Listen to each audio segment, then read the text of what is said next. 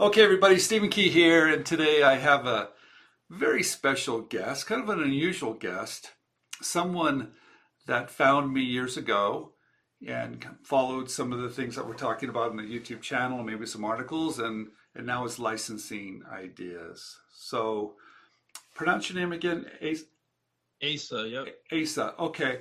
Well, thank you for coming on InventRight TV.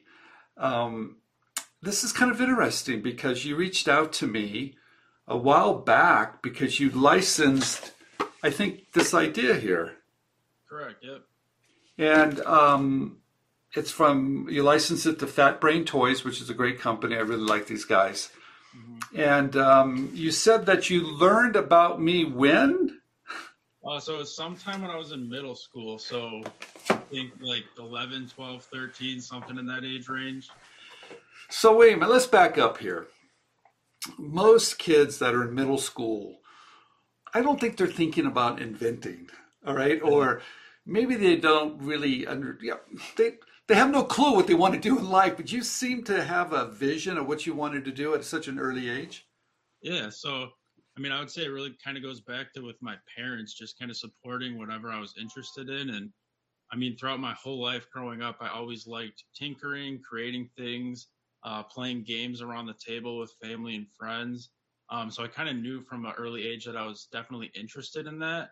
So I figured, hey, when I grow up, what do I want to do that kind of aligns with those interests and those passions? So I was fortunate enough at that age to have access to Google. So I kind of looked up stuff like what's a college major kind of related to that stuff.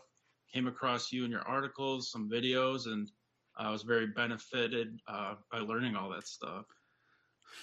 So you played a lot of games at home. I Yep. love that. And your parents kind of let you just explore what you wanted to do. Were you good in school? I mean, were you an A student in school? Uh, I would say like B minus, like just enough to get by and please the parents, but not too much where I had to Uh, not have enough time to do other fun stuff. So striking a good balance, I would say. okay. So you find me and you decide, hey, I kind of like games and I think I'm going to do this. So where do you go from there? I mean, you're in junior high, right? I mean, Yeah, so at that time. Yeah. okay. So did you start to invent then? Were you coming up with ideas back when you were in middle school?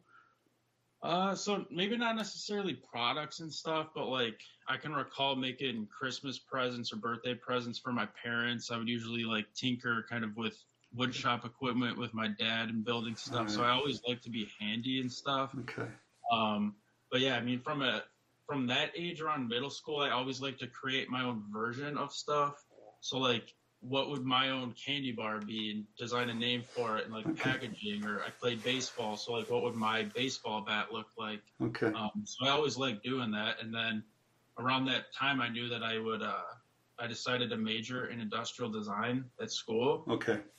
So obviously, the skill set that I was able to kind of develop through college obviously helped me. And then as I got older through high school and college, watching more of your videos, reading One Simple Idea, all that stuff, and just seeking out information to better myself, that really helped propel me into having the knowledge needed to kind of reach Okay. out to companies and understand what the best way is to get All products right. on the market. Okay, let's talk about this. When I first saw this, I think you posted somewhere and you said something, and I thought, well, this is really cool. You did a really good job with this. Um, wow. Did you build a prototype? I'm sure you did.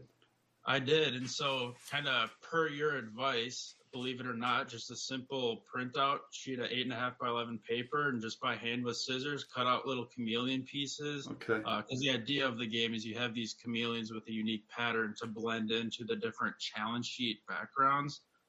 So I kind of thought that that was a neat idea. So I just printed out some paper, printed on some paper, cut it out, and just kind of started testing and Okay. refining, and then just spent a lot of time making all the challenges so it could work out. But yeah, $0 spent on the prototype. Yeah, thank you for saying that. That's kind of my, everybody has this thought about I've got to spend all this money on a prototype. I'm like, wait a minute. Maybe yes, maybe no, right? And Yeah. I like to do things with paper. I'm a big paper engineer. I really love it. So thank you for saying that. So you create this game and you decide you're going to reach out to Fat Brain Toys. Mhm. Was that an easy experience? Was that easy? I mean, to be honest, I think the biggest hurdle is just deciding to do it. And obviously, you got to do your background research ahead of time of making a list of companies that are possible suitors. Okay. Because obviously, you don't want to waste anybody's time if it's not a good fit. So once I kind of generated a list, I just kind of prioritized it, started All going right. down the list, and then fortunately was able to develop a nice relationship with the folks over at Fat Brain and Okay. got a deal out of it. All right, let's talk about this other one here. Okay, you really got me here because you send me this first one I see and I'm like, wow, this is really really cool. And then I see another idea pop up and you license this now too. Is this still Fat Brain Toys? So that one, it's Peaceable Kingdom, which is a line of Mindware. Oh, So they make a lot of games and toys for younger children, stuff like that. okay. So now you're working with multiple companies now. Yeah, Wow, congratulations. thank you. It's really, for someone like myself that I wasn't very good in school and wasn't quite sure what I was going to do. And I found something I truly love to do, right? And I thought, well, this is really cool stuff and it's doable. Hmm. And you need a little bit of guidance, but you can get in the game. You clearly did. So what are you working on now? What are you doing now?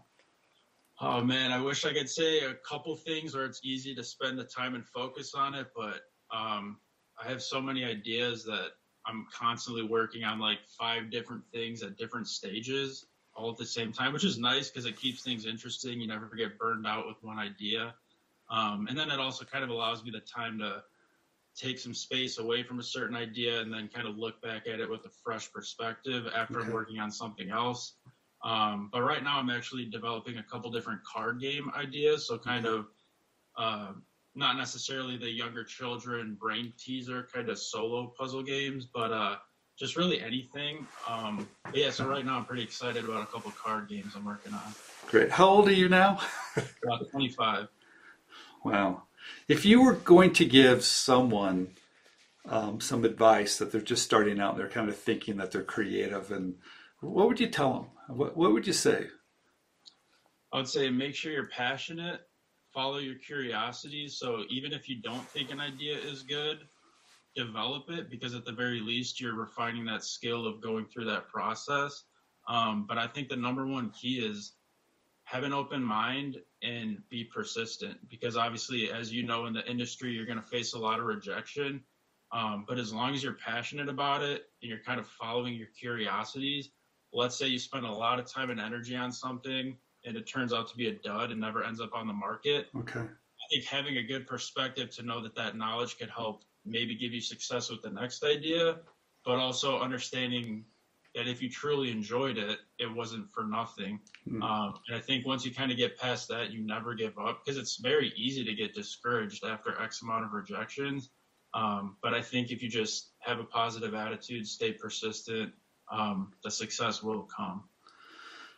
Yeah, I'm glad you said that because there's a lot of hurdles, obstacles in the way, and you have to find a way to keep pushing through. And I do think everything that you do kind of leads to the next project, kind of, Mhm. and it's never for waste.